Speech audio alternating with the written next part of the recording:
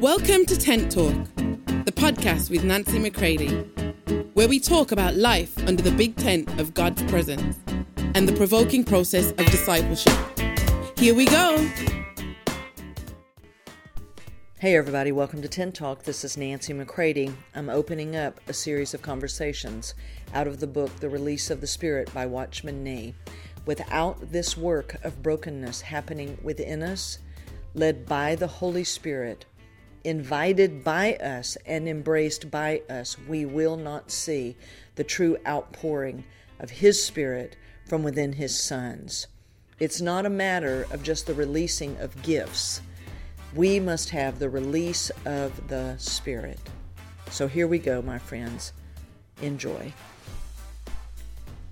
I can remember back in seasons of my life where I did not yield to the breaking that God was attempting to do in me. And I resisted so deeply because, of course, I thought it's the other person that needs to change, right? God, when are you going to deal with these other people? Why is it always me that has to be the one to change? And so I could sense this resistance coming. In my book, I talk about the faux emancipation, where we feel like we're getting free when really we've just flipped to the other side of the flesh. Whereas before I may have been people pleasing and subservient, and then I get sick of that and it's not working, so I flip to the other side. And you know what? I just don't care. I'm going to do what I want to do, and we fall for this. It's a faux freedom. It's not real. It's just the flip side of the coin, right? A quarter is a quarter, whether it's heads or tails. Flesh is flesh, whether it looks one way or the other. And so sometimes why it requires years is because it takes us years to come out of being the people pleasers. And then we think our freedom is in just not caring about what other people think, and we go through that and we judge ourselves to be, better, and, we just tell people how it is, and, all of these things. And then it takes a while for us to come to the end of that. And then we realize, hold up, none of that's been of the Lord. That's all been self.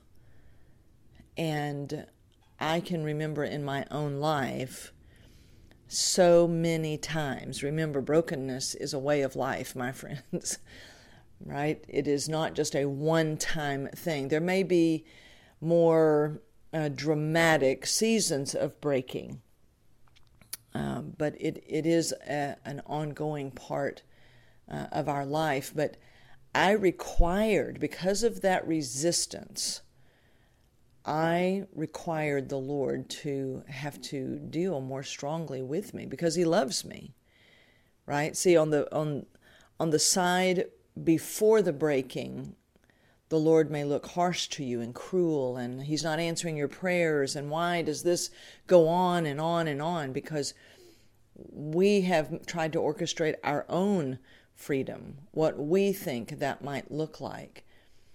And the Lord is after our truest freedom, our freedom unto Him, to move with Him.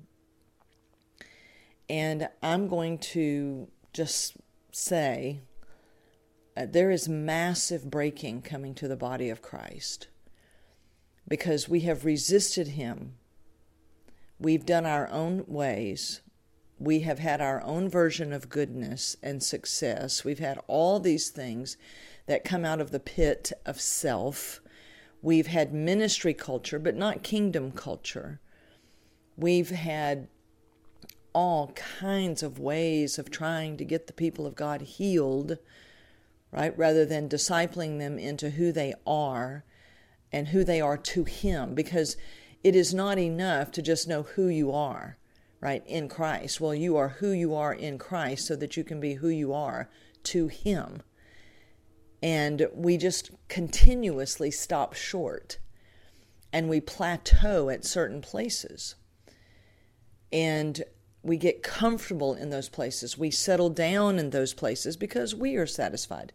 well, I've gotten a little bit of healing and a little bit of freedom, a little bit of success, and I'm pretty good with where I'm at. Well, that's not the same as the Lord's satisfaction, because He's not after good moral Christians. He's not after people who know how to perform on a platform. He's not after the good of man. They are after what they were always after, which was Christ indwelling us, that we would share in their, not just in their life, but in their manner of life, that we would be formed, right? Christ would be formed in us, that we would live like them, think like them, out of our freedom. Then we would be not only an expression of their life, but an extension of their authority. And the first place we have to take authority is over ourselves. I've said it here many, many times. The first place we're going to learn to take authority is inside our own skin, in what we are doing in private, right? Many of us, we know how to do things in public and then close the door, come into private, and just all hell can break loose. And that just doesn't mean that we're fighting and scrapping and sexual sin, although I assure you that is definitely a part of it. But there's a narcissistic flow, right, of just out and out demonic control that is happening, where we may have lost control of our appetites. I think many of us would have to admit that this is something that has to be consistently, right, taken authority over. And all of that comes through the deep abiding oneness. So the breaking has to happen if the spirit is going to be able to break into the soul and then lead the body, right? That all has to happen from the inside of us. There comes a point where no one can lay hands on me for that to happen. You can't be matured just because someone lays hands on you.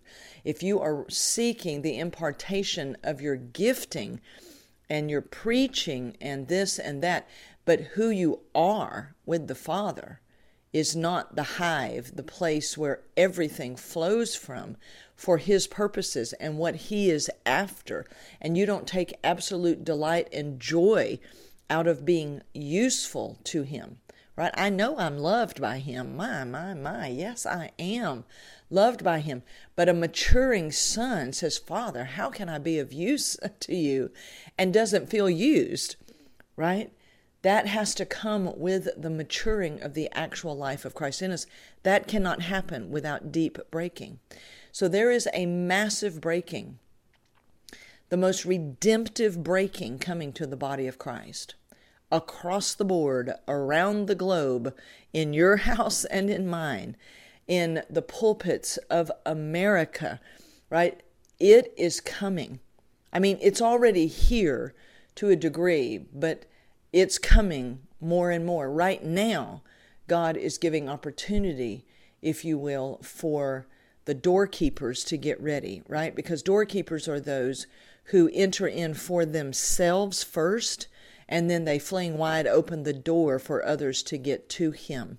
And this is happening in homes, lives, churches, nations, because the measure that God can get within a person is how He can begin to get to all the other places. And that we don't fight wars that have no spoils, no reward. You see, I'm not going to fight a war against topical sin. Of course I believe it is sin, meaning it is man living independent from the Father. Of course I believe that transgender, homosexuality, carousing, drunkenness, all of these kind of things, of course those things are sin. The Scripture is clear about these things.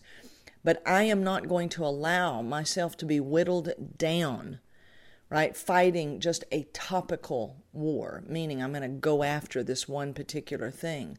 I'm here to say that whether it be good or evil, no matter how loving it may look, no matter this or that, when God begins to split flesh from spirit, you begin to realize the enemy has had a strategy to wear out the body of Christ completely by just getting us to get on a bandwagon or whatever about one particular thing, right?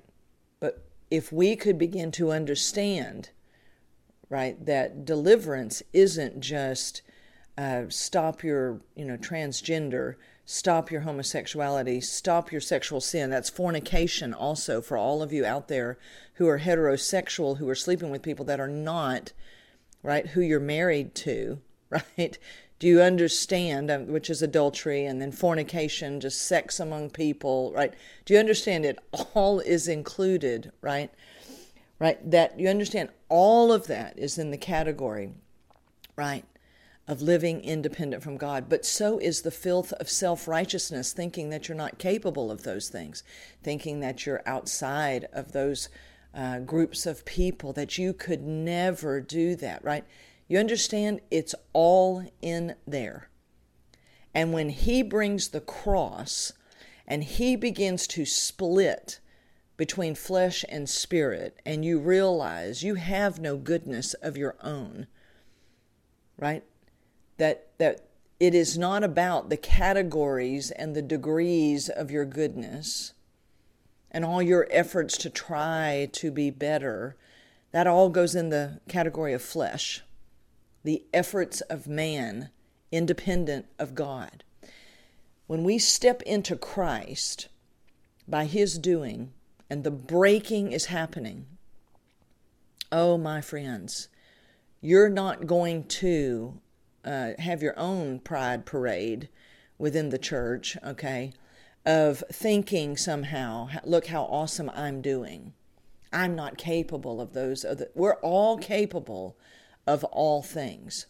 And if you need it proven to you, trust me, that's a part of the breaking process. Oh, it can be proven to you. Because many times in our pride, we are blinded and we don't see our own capacity for sin from God's point of view.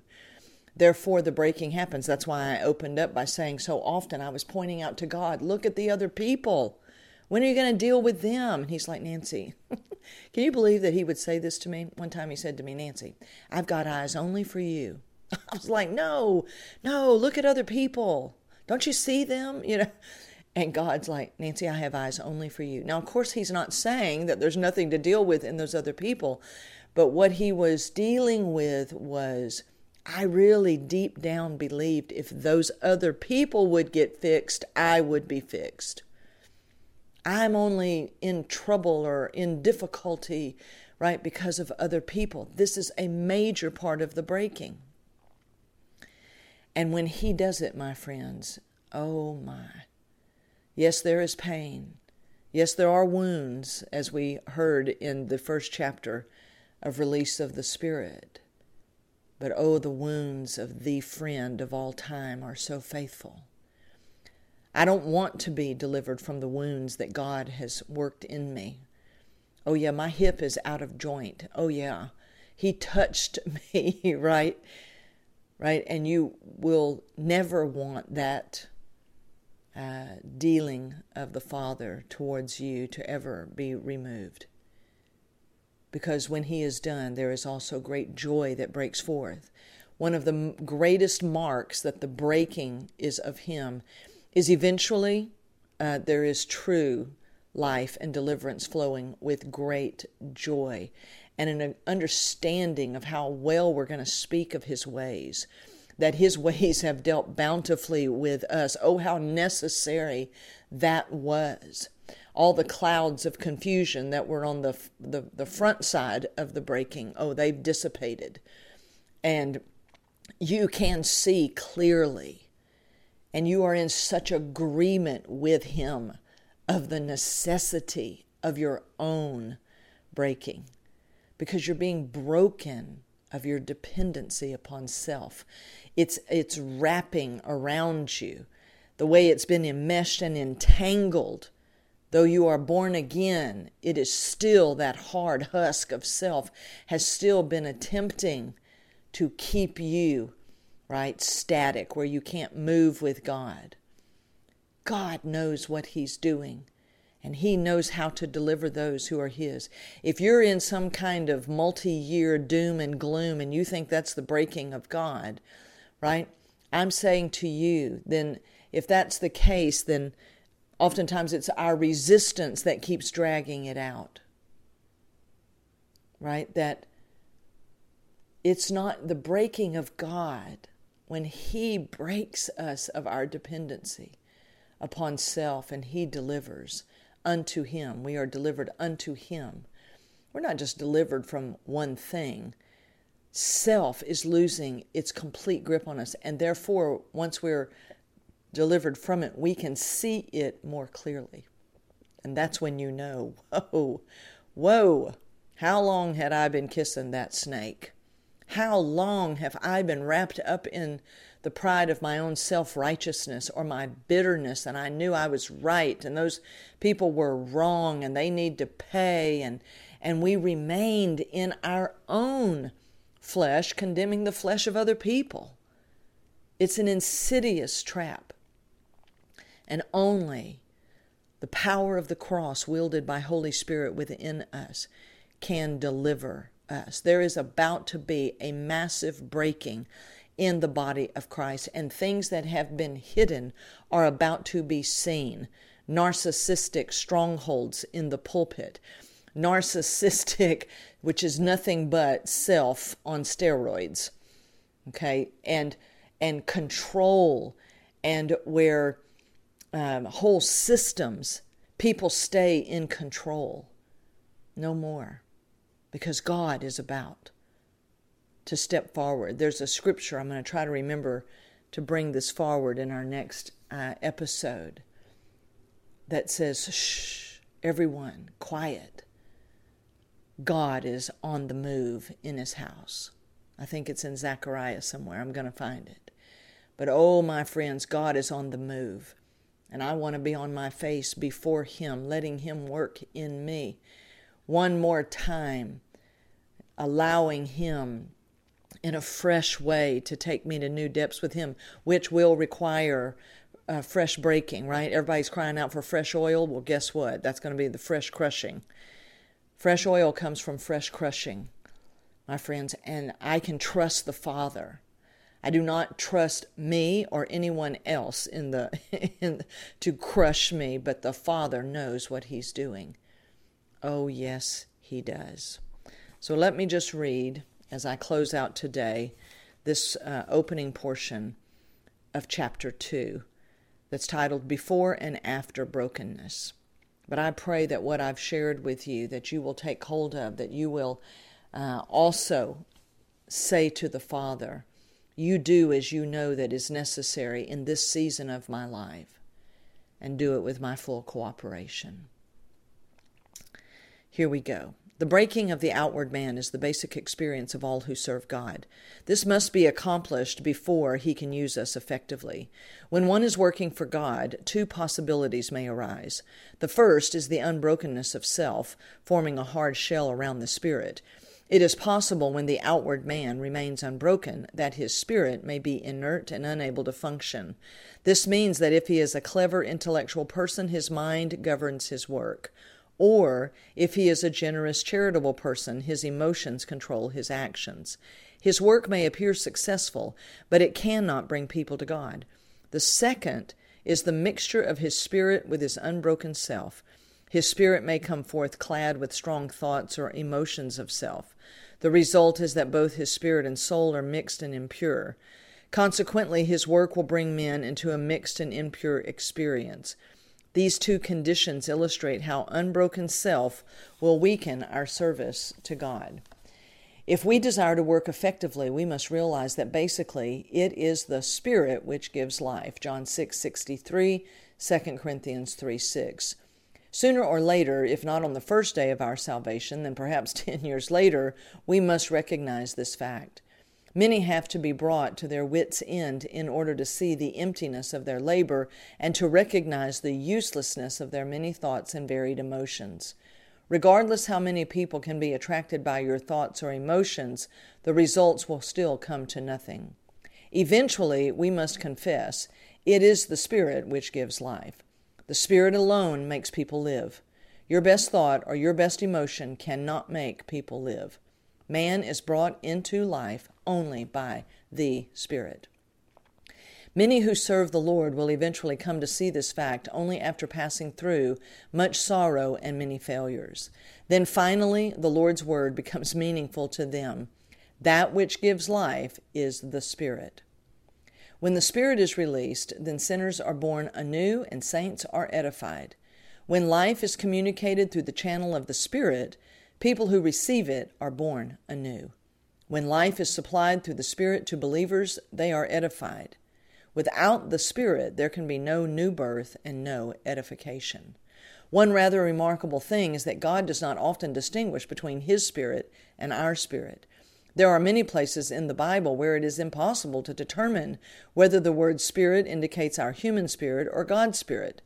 Bible translators, from Luther down to present-day scholars who have labored on their English versions, have been unable to decide if the word spirit, as it is often used in several places of the New Testament, refers to the human spirit or to the Spirit of God. For example, of the whole Bible, Romans 8 may very well be the chapter where the word spirit is used most frequently. Who can discern how many times the word spirit in this chapter refers to the human spirit and how many times to God's Spirit? In various English versions, the Greek word pneuma is translated spirit, but this word is sometimes capitalized and at other times it is written without any capitalization. It is evident that these versions do not consistently agree with each other. Moreover, not one scholar's opinion is final because it is simply impossible to distinguish. When we received our new spirit through regeneration, simultaneously we also received God's Spirit. The moment our human spirit is raised from the state of death, we receive the Holy Spirit. We often say that the Holy Spirit dwells in our spirit, but we find it perplexing to discern which is the Holy Spirit and which is our own human spirit. The Holy Spirit and our spirit have become so joined together. While each is uniquely separate, they nevertheless are not so easily distinguishable. Thus, the release of the Spirit is the release of both the human spirit as well as the divine Spirit, who resides in the spirit of man. Since the Holy Spirit and our spirit are joined as one, 1 Corinthians 6:17, many times they are distinguishable in name only, not in fact. And since the release of one means the release of both, the Holy Spirit is touched when our spirit is touched. Thank God that inasmuch as you allow people to contact your spirit, you allow them to contact God. Your spirit has brought the Holy Spirit to man. When the Holy Spirit is working, He needs to be carried by the human spirit. For example, the electricity in an electric bulb does not travel like lightning. Its current must be conducted through electric wires. If you want to use electricity, you need electric wires to bring it to you. In like manner, the Spirit of God employs the human spirit as His carrier, and through it He is brought to man. Everyone who has received grace through redemption has the Holy Spirit dwelling in his spirit. However, whether he can be used by the Lord depends not on his spirit, but rather on his outward man. The obstacle with many people is that their outward man has not been broken. There is no evidence of the sufferings which leave their wounds or scars upon their soulish life. So God's Spirit is imprisoned within man's spirit. Consequently, the life-giving Spirit, 1 Corinthians 15:45, is not able to break out of the shell constituted with the outward man. Sometimes our outward man is active, while the inward man remains inactive. The outward man has gone forth, but the inward man lags behind. So, there you have it, my friends. Much commentary from me and the reading of the opening of chapter 2 of Release of the Spirit. I pray that you are provoked, that you are being forewarned, that you are heeding what God is saying. Do not let flesh lead you with its fears of, what will happen and what will brokenness be like, right? Be led by the Holy Spirit and allow Him to bring a breaking that will bring the release of the Spirit so that you and He can move as one. because that's what they've always desired. Here we go, my friends. Love you all. For more information on Nancy, please visit nancymccready.com or follow her on social media at NBMcCready.